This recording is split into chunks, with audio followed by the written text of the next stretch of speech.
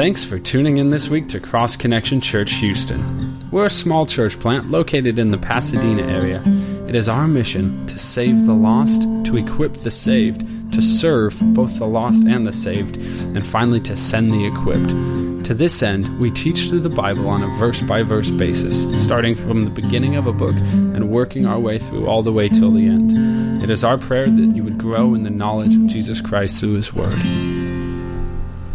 Well, last week we finished the book of Acts, and we noted that it left us on a cliffhanger with the life of Paul. It leaves us waiting there. Paul's waiting to stand trial before Caesar Nero, and it's kind of like we come to this final chapter in the book of Paul's life, and that final chapter is empty, and we're left asking the question, well, what happens next? What goes on? Does he, get convicted and killed by Caesar Nero? Is he released? And if he is released, what does he do? Where does he go? What takes place? There's these questions that come ultimately of what happens next in the life of Paul. You see, Luke has spent 20 chapters out of 28 chapters of Acts focusing on the life of Paul. We started with his, amazing, horrible persecution of, Christianity, to his great conversion on the road to Damascus, his 3 missionary journeys, this final journey to Rome in order to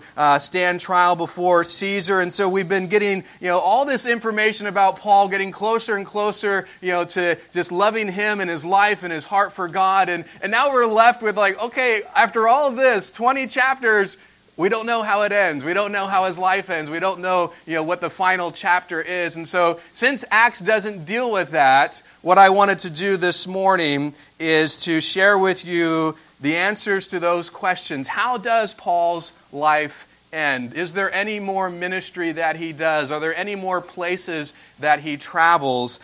So there's going to be 2 main things that we're going to look at this morning. First, we're going to look at what the Bible and other historical sources have to say about how Paul's life ended. We're going to start with chapter 28 of Acts, those 2 years that he's in prison there in Rome, all the way to his death. And the second thing we're going to look at are the last recorded words that we have of Paul in 2 Timothy.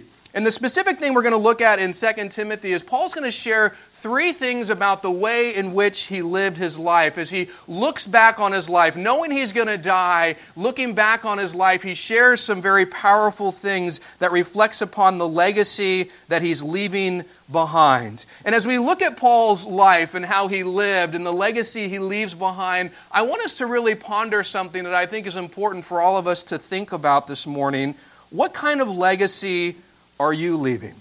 If you were to die today, what kind of legacy would you leave behind? What would people say about the life in which you lived? So this morning we're going to start with focusing on how did Paul's life conclude? What transpired from Acts 28 to his death? And then we're also going to look at these final things that he says as a challenge to the legacy that he left and also the one that we are leaving. So Paul, we leave him there in Rome, and he is under house arrest in prison there in Rome. And during this time, he didn't waste it. He actually wrote 4 books of the Bible. They're known as the prison epistles, and we're given the name prison epistles because he's in prison while he writes these. And it's Philippians, Ephesians, Colossians, Philemon. These are some of the greatest books that Paul had written. They're so deep. They're full of wonderful insights and truths. And so during these 2 years, this is some of what Paul did with his time. And so, through these books, we see some things that we're going to learn about what Paul did after this transpires. But we're also told from Eusebius, a Greek historian, after defending himself before Caesar, the Apostle Paul was again set on his ministry of preaching. Now, the Bible and other historical documents, they don't tell us, the exact details of the trial there before Caesar, but we do know, Eusebius tells us, we also look at Scripture and we realize, as we see the epistles that Paul wrote, that obviously he was released from prison, and he had more ministry that God had for him to do, and Eusebius here shares this reality that he did stand before Caesar and ultimately was released to go on and do more ministry. Now, the 4 books that Paul wrote during these times that he is in prison give us a clue to what happens next. But there's actually more books that he wrote that gives us even more specific details. And those are the books that he wrote after this time. So after he's released from prison, he writes actually 3 more books of the Bible. And they're known as the pastoral epistles. We call them pastoral epistles because they were written to pastors. They give us the qualification for pastors. They tell us how pastors should live their lives. They're great books. The books are Titus and 1st and 2nd Timothy. Now, 2 Timothy is the last book that Paul writes. It's the last recorded words that we have from him. And so, these books share with us some places that Paul traveled after he was released from that trial there in front of Caesar. Now, we don't have the exact dates or the exact order that Paul traveled to these places, but I put together a map that I think gives a likely journey that Paul would have taken after he left Rome. And I'm basing this on when he wrote these different letters and the proximity of the places that we're told that he goes to give us a likely route and ultimately another journey that Paul takes after being released from Rome. Now, the starting point of this journey is Rome because that's where he stood trial and that's where he's going to leave. And it's also the concluding point. Now, I'll give you the ending. Paul dies, and he dies in Rome. And so Rome is the place where this starts, and Rome is the place where this is also going to end. So Paul, he leaves Rome, and the most likely first place that he traveled to was Crete.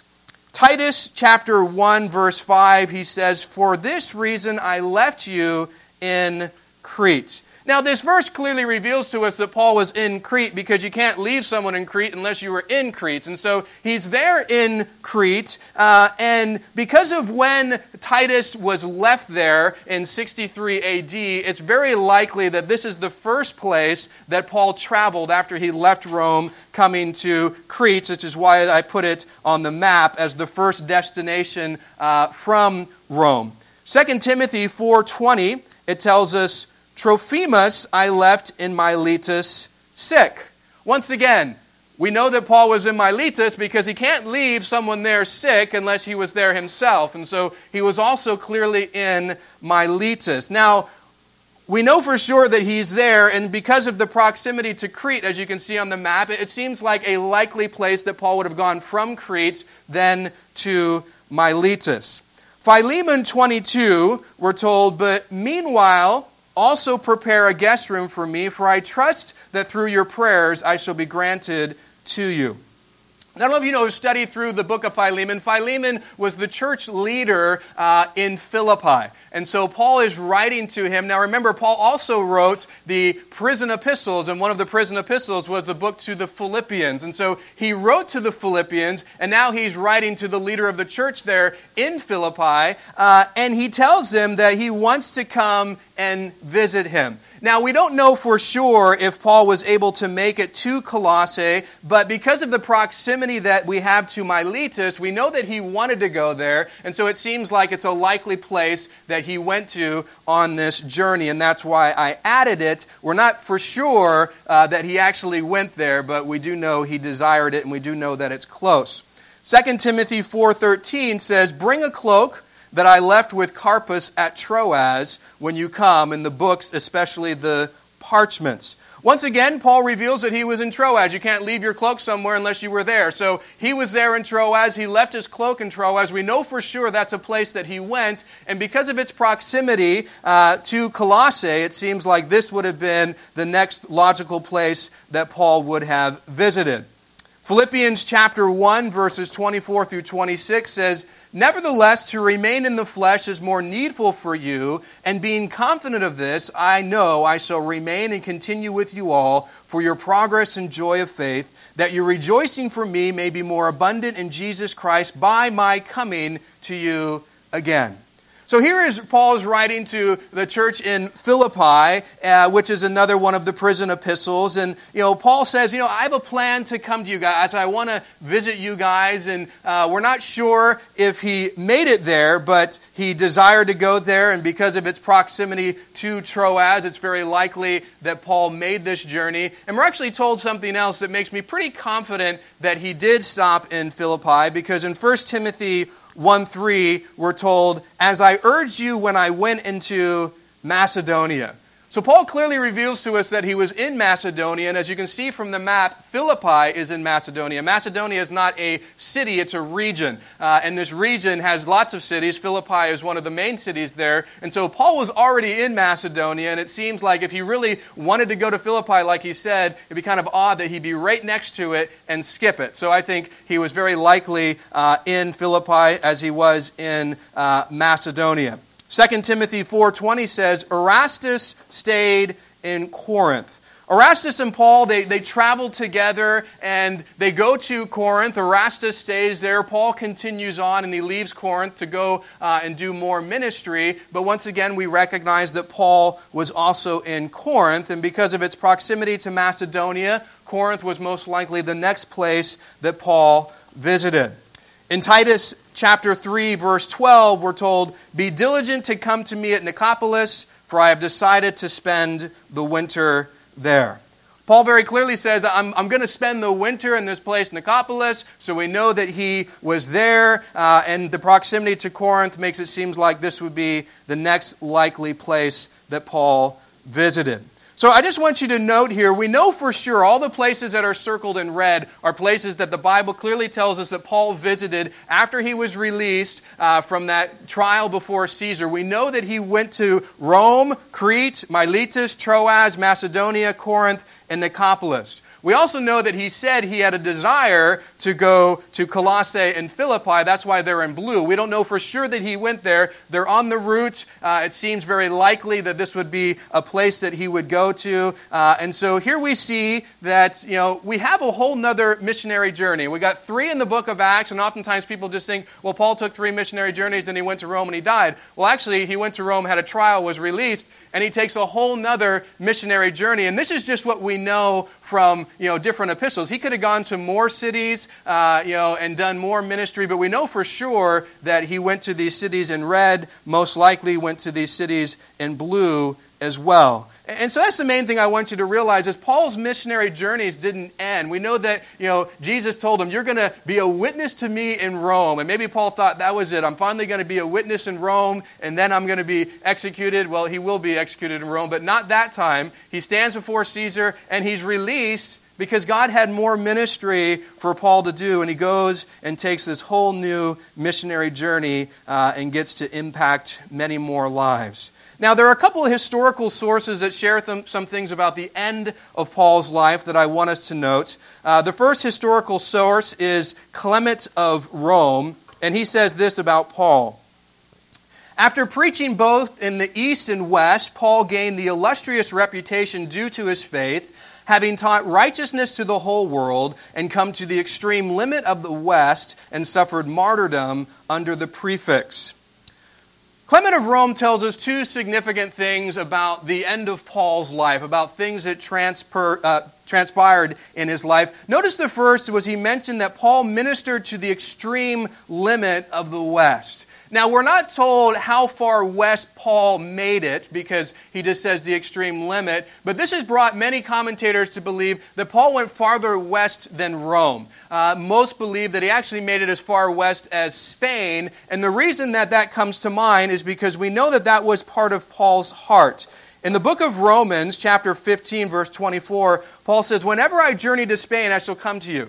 See, Paul had a desire to go to Rome. He didn't think he was going to go the way he went, where he was going, kind of to see Caesar. He was hoping he would just make a journey there like he did in any other city. But he said, you know what? I'm going to first go to Spain, and when I go to Spain, then I'm going to go to Rome. And so we know that Paul wanted to go to Spain, but we're not sure if he ever made it there. But because of what we're told here that he went this extreme far west, it's likely that this actually might be the map that we see Paul go from Rome to Spain and then down to Crete and continue on through these different places. And so, like I said, this is just a likely journey. The big point is I want you to recognize Paul definitely did much more ministry after he was released, and he goes to these different places. Now, would it be great if we had Acts 29 in the sense of getting all the details of when he went there and what God did, and like we did with the other missionary journeys, but we can trust that the Lord moved in power like he did in the other places.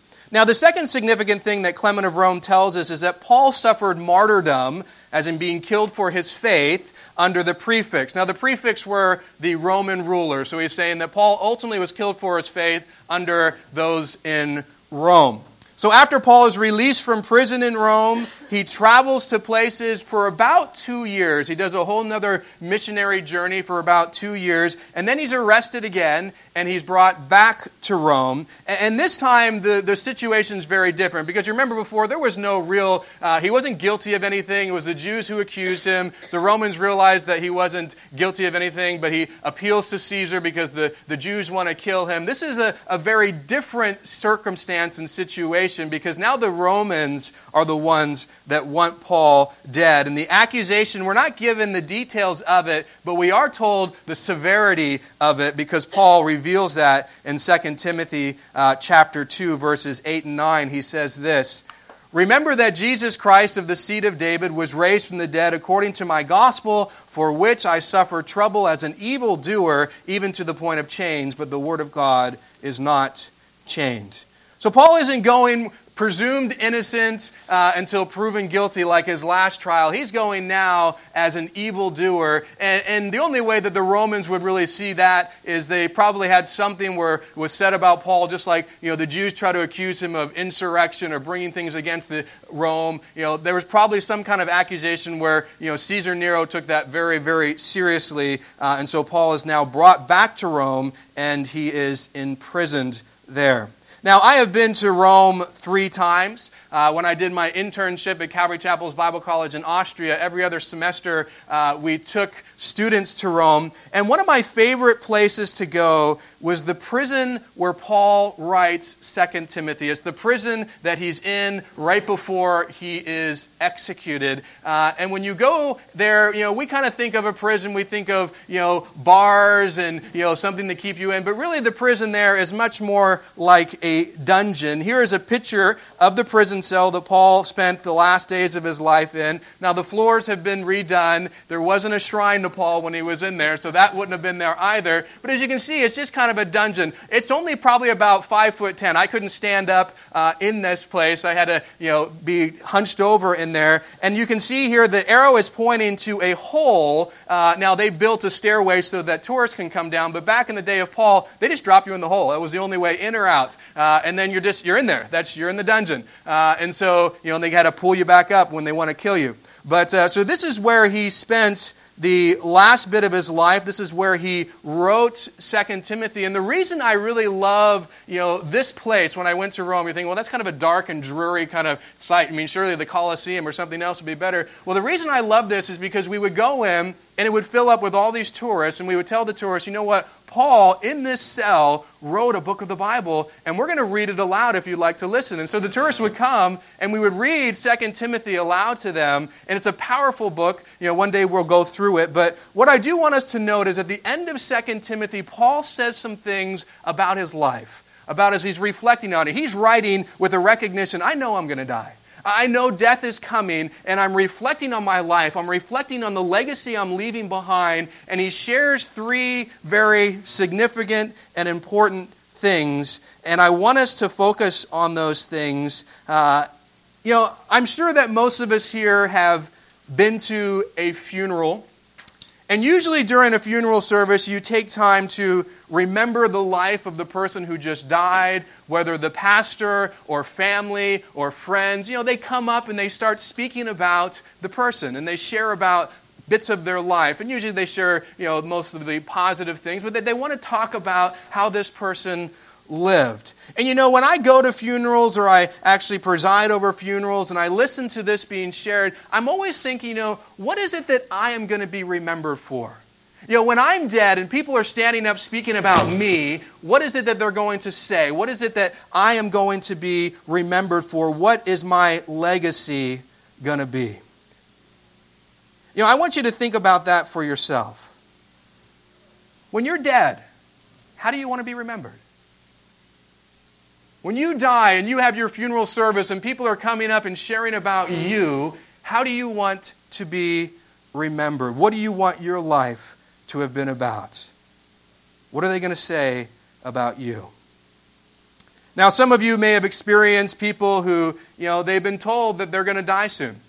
You have terminal, cancer, or you have something that, is going to kill you. You've got a month to live, or you have weeks to live. And when someone gets that news, they get to this place where now they start to reflect on their life.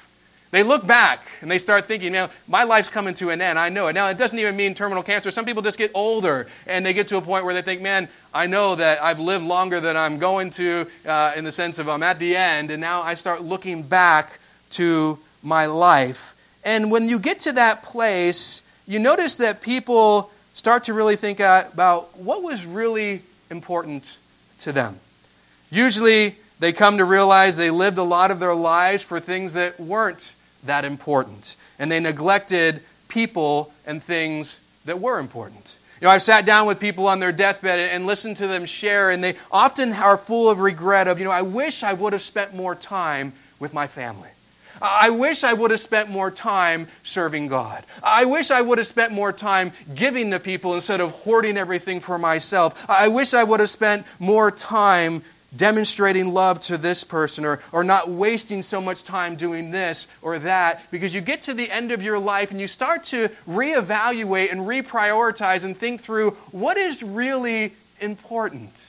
And when you're about to die, oftentimes you actually come to a much better priority scale, because usually family and God and other things start to come to the top of your priority system. When you think everything's good and you're going to live for a long time, oftentimes you're willing to just push that off. Oh, I got time to do that. I can get right with God later. I can live for God later. I can spend more time with my family later. But when it's all said and done and you know you only got days to live, you usually look back, and for many people, it's a time of regret. Basically saying, you know what, I wish I would have done things differently.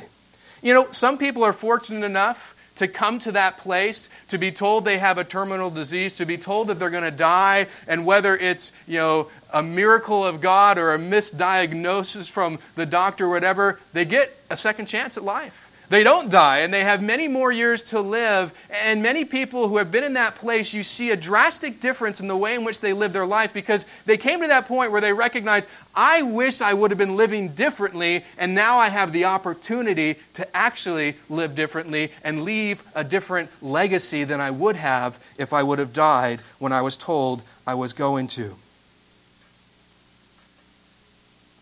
People don't want to come to the end of their life with regrets. They want to come to the end of their life knowing they lived for the right things, knowing they spent time with the right people, served and did the things for the Lord. The reason I bring this up is because we're going to see Paul's final recorded words. And as he reflects back on his life and he shares his legacy, he shares how he lived, he shared, what he's passing on, he wasn't a man full of regrets. He was a man who recognized something that I hope all of us, when we die, can say these words that he does. Let's see what he has to say. 2 Timothy 4, 6 through 8 says this. For I am already being poured out as a drink offering, and the time of my departure is at hand. I have fought the good fight. I have finished the race. I have kept the faith. Finally, there is laid up for me the crown of righteousness, which the Lord, the righteous judge, will give to me on that day, and not to me only, but also to all who have loved his appearing. Notice what Paul starts off with saying. He says, I am already being poured out as a drink offering, and the time of my departure is at hand. Paul realized, I am going to die very soon. The time of my departure, speaking of my death, is at hand. He recognized that. And in light of that, he says 3 things about how he lived.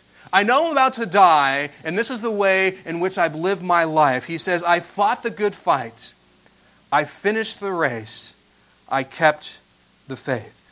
You know, these 3 statements remind us of something that Paul says earlier on in his life. In 1 Corinthians chapter 9, verses 24 through 27, Paul says this, Do you not know that those who run in a race all run, but one receives the prize?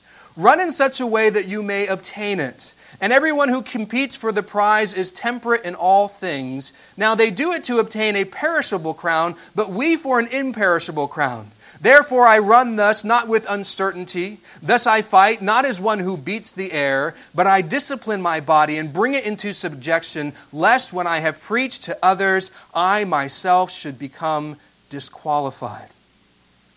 Paul here gives us an analogy of a race. Now, I'm sure many of you who have been in a race, maybe younger years, or maybe even as you're older, you ran in a marathon or some kind of race. You come to a marathon and you find that a lot of people are in that race for different reasons. Some people are just in the race to get the shirt. They want the t-shirt that says, I ran in the marathon. They have no plan on running, but they want everyone to think they did. Then you have people who run for some kind of charity, and they torture themselves in order to give money, to breast cancer or to some other thing. And it's a worthy cause, and so they do it. And then there's people who run ultimately just to see if they can finish. Can I make it this many miles? I want to prove to myself that I'm capable of this. And then there are those who run in order to win. They're the serious runners. They're out there competing for victory. And Paul says, you know what? There are a lot of runners in the race, but there's only going to be one who receives the prize. There's only going to be one who actually wins, and you need to run like that. Run to win. Run with that as your goal. Paul says everyone who competes for the prize is temperate in all things. Now, the Greek word translated temperate is a word used specifically for the athletic games that Paul is referring to here. It means to be self-controlled and to abstain from things that would hinder the pursuit of the goal. So Paul's saying, as these people who are very serious athletes who are competing in the Olympic Games, they will abstain from things that would hinder them. They'll eat things that are healthy. They'll abstain from things that are unhealthy. They'll do things that torture their body to make them faster. They do this stuff, why? So they can get this perishable crown. And that's what it was, a wreath. A perishable wreath. It wasn't like gold or silver. It was just, it's going to wither and die. They go through all of this so they can stand up for this perishable crown. And his whole point in all of this is, if they're willing to abstain from this and they're willing to do this in order to win this race for a perishable crown, how much more should we as Christians live for God in this life, because we're not getting a perishable crown, we're getting an imperishable crown. And Paul's mindset is, we should be those who abstain from things that would hinder us in the life that we live for God. We should be taking it seriously. We should be saying, I'm going to rid myself of this and that in order to be able to live for God the way that He's called me to, because I'm not just going to get some perishable wreath. I'm going to get the crown of righteousness. Paul says, this is what I do with my own life. I discipline my body and bring it into subjection. Basically, I don't allow my fleshly desires to control me. I control them.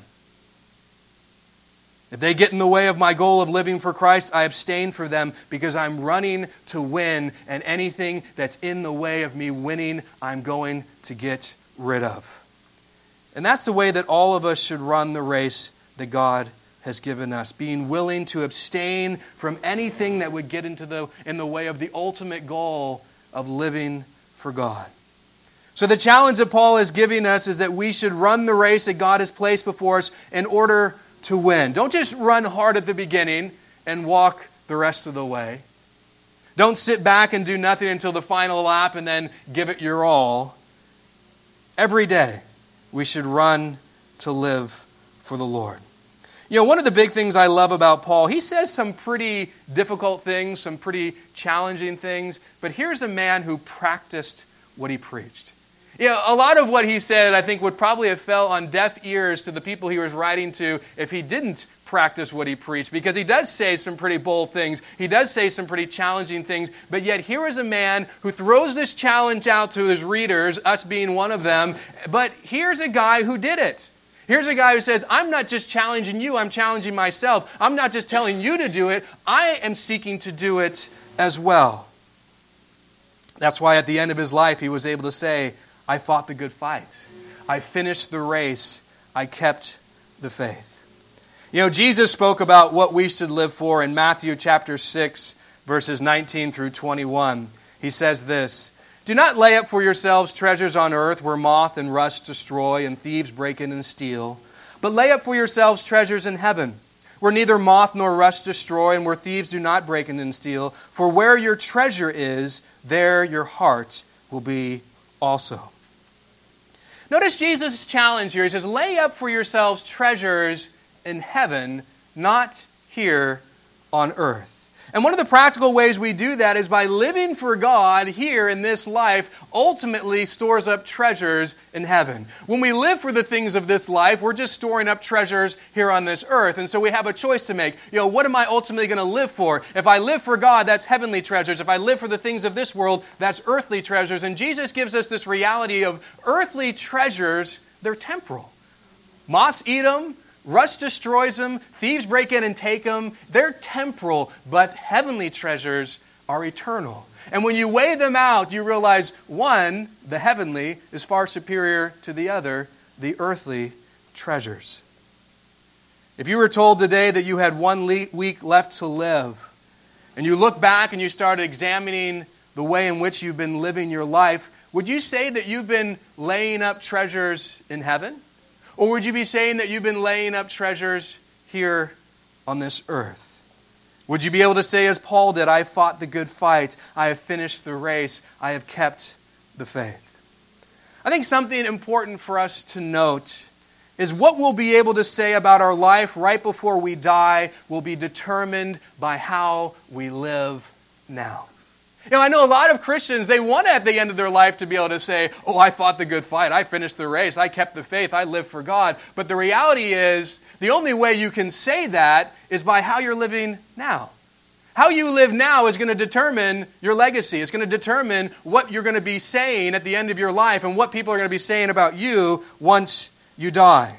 The choices you make now, the direction you go now, is going to impact that legacy. Now, I hope all of us as believers, we want at the end of our lives to be able to say, I fought the good fight. I finished the race. I kept the faith. But in order to be able to say that at the end of our life, we need to be living that way now. I want to challenge you this morning to really examine your life. And I want you to start the day you accepted Christ. You know what? Everything that you did before that, yeah, we're all stupid sinners and we did very foolish things. But the day you accepted Christ to now, I want you to really examine your life. Examine the way in which you have been living. And as you look at your life, does it bring regret or does it bring rejoicing?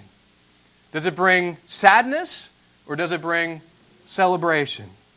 You know, if you haven't been doing very well in the race that God has given you, if you haven't been living your life for God, don't wait for some near-death experience. Don't wait for a doctor to say, hey, you have a terminal disease, and then find out that you've been healed or you don't, and then, wow, now I'm going to turn my life around.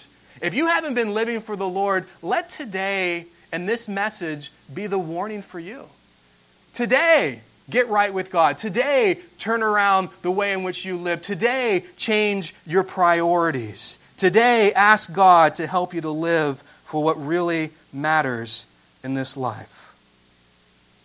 So when you're on your deathbed, hopefully you will be able to say, I fought the good fight. I finished the race. I kept the faith. When you stand before Jesus, you'll hear the wonderful words, well done, good and faithful servant.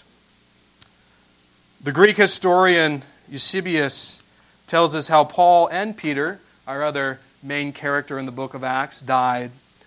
Coming a second time to Rome, Paul suffered martyrdom under Nero, who had Paul beheaded in Rome and Peter crucified. So the two main characters in the book of Acts are both killed under Caesar Nero. Paul was beheaded, and he mainly was beheaded because he was a Roman citizen, and Roman citizens weren't subject to crucifixion. Crucifixion was so horrible that they said, no, this is for anyone but Roman citizens. So the normal death for a Roman citizen was beheadment. And so that's what happened to Paul. He was beheaded, but Peter, he wasn't a Roman citizen. And so he was crucified. And church history tells us that as he came to be crucified, he said, you know what, I am not worthy to die in the same way as my Lord Jesus Christ, and so I want to be crucified upside down. And so the Romans, according to church history, obliged him so that it would be different. But the reality is all of us are going to die unless the Lord comes and raptures us. And we get to the end of our life, the important question that we're going to ask is, how did we live? Did we live for God or did we live for ourselves? Did we finish the race God had given us? Did we keep the faith? What kind of legacy are we going to leave behind? The legacy that we leave will be based on the way in which we lived our life. Because you can't leave a godly legacy without godly living. We need to recognize that reality. I'm sure we want a godly legacy, but it only comes through godly living. And if you haven't been leaving a godly legacy, you know what? The great news is you can change your legacy. Right now you can make a choice to come to the Lord and repent of the way in which you've been living, of your priorities, of the direction of your life, and ask Him to change you. And from now to the end of your life, start making a legacy that truly matters, one that is godly. Can I have the worship team come on up, please? Charles Thomas Studd. He was a man that truly was a stud. He was a British missionary. He went to China. He went to India. He went to Africa. He actually dies in Africa doing ministry to those in Africa. He wrote a poem titled, "Only One Life 'Twill Soon Be Past, Only What's Done for Christ Will Last." And I'm going to finish by reading this poem to you, and I hope the words of this poem are a real challenge for you to put into practice what we've been looking at this morning of the legacy that we live and what truly matters in life. And as I finish, the worship team's going to lead us in worship, and myself and Jenny and Lee and Lupe, we're going to just be at the back. And if anyone wants prayer, perhaps you need prayer because you realize, I haven't been living for the Lord. I haven't been setting the legacy that I should, and I want prayer for that, or you're sick, or you have any type of need, we just are going to be available as the worship team leads in worship just to pray for you. And so we encourage you to take advantage of that if you desire to. But here is the poem. Two little lines I heard one day traveling along life's busy way, bringing conviction to my heart and from my mind would not depart. Only one life 'twill soon be past. Only what's done for Christ will last. Only one life, yes, only one. Soon will its fleeting hours be done. Then in that day my Lord will meet and stand before His judgment seat. Only one life 'twill soon be past. Only what's done for Christ will last. Only one life, that still small voice gently pleads for a better choice, bidding me selfish aims to lead and to God's holy will to cleave. Only one life 'twill soon be past. Only what's done for Christ will last. Only one life, a few brief years, each with its burdens, hopes, and fears. With each its clays I must fulfill, living for self or in His will. Only one life 'twill soon be past. Only what's done for Christ will last. When this bright world would tempt me sore, when Satan would a victory score, when self would seek to have its way, then help me, Lord, with joy to say, only one life 'twill soon be past. Only what's done for Christ will last. Give me, Father, a purpose deep, in joy or sorrow Thy word to keep, faithful and true, whate'er the strife, pleasing Thee in my daily life. Only one life 'twill soon be past. Only what's done for Christ will last. Only let my love with fervor burn, and from the world let me turn, living for Thee and Thee alone, bringing Thee pleasure on Thy throne. Only one life 'twill soon be past. Only what's done for Christ will last. Only one life, yes, only one. Now let me say, thy will be done. And when at last I hear the call, I know I'll say, 'twas worth it all. Only one life will soon be past. Only what's done for Christ will last. And when I'm dying, how happy I'll be if the lamp of my life has burned out for thee. Only one life, 'twill soon be past. Only what's done for Christ will last.